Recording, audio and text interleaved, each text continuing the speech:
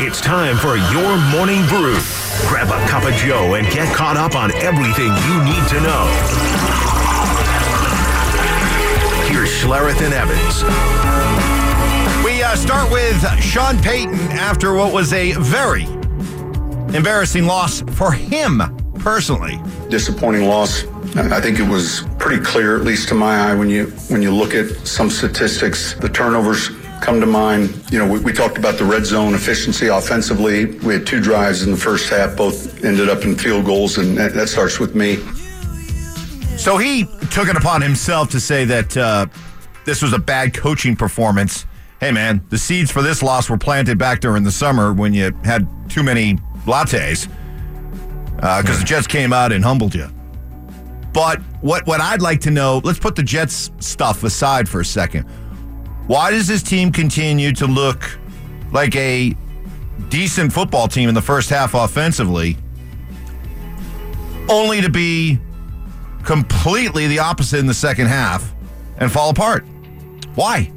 Well, I would say that you come out, you have a script, you have, some plays that you have put together, and you've executed those plays, and then off script, when things break down in the second half, when teams make their adjustments upon you in the second half, you don't have the players to overcome that. So when they shut down what you've worked on all week, you don't have enough experience, you don't have enough good players.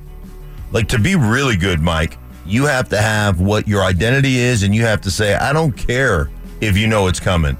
We'll still beat you. And good teams have that ability to say, you can't stop us. Bad teams don't.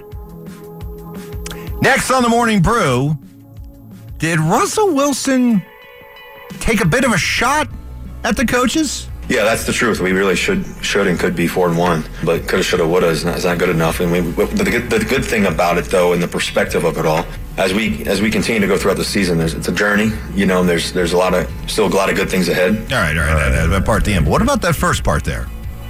We could easily be 4-1. That's when you say something like that.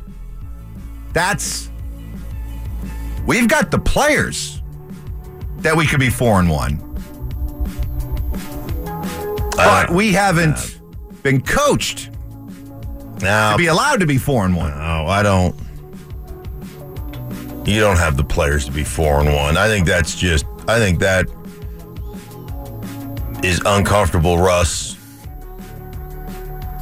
Not having, the script that he's already written in his head at his disposal because he didn't expect to lose to the Jets. No. Next on the Morning Brew, the good news is, hey, they get a chance to get right back out there and play on Thursday. Mahomes, wide open. Kelsey comes off the X-ray table and finds the end zone. Jabroni! CBS.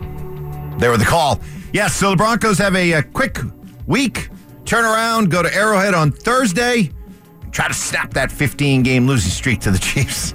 I'm here. Oh, no. Okay, here's the good news is most people still can't find Amazon Prime. So yeah, here's the good thing, though. Mike, we didn't think there was any way that Chicago was going to go on the road after that disappointing defeat to the Broncos. I love it. Keep going. Go on the road and be able to play against Washington and the Commanders with that outstanding defensive front. They went out there and opened a can. I mean, it hung 40 on Washington. Beat them, 40-20? So, Thursday night, you never know, Mike. You never know. You never know. Kelsey's ankle is probably swollen.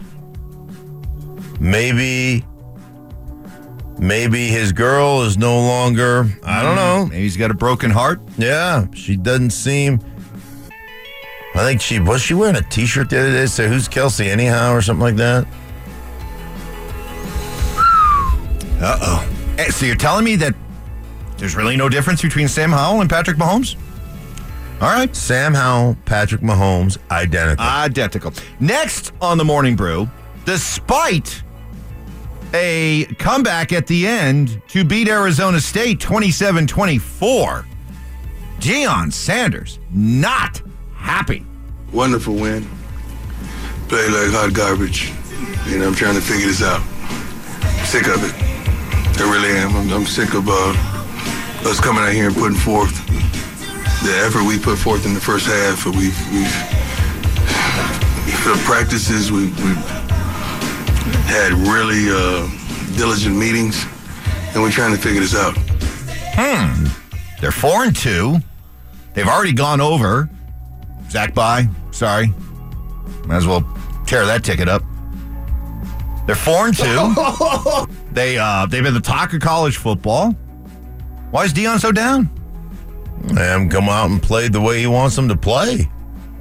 I mean, when you play against... How can he be unhappy, though? They're exceeding expectations by a mile. But when you play against a team like Arizona State, where you're favored, you want to go out and handle business. You want to go out and dominate the teams you're supposed to dominate.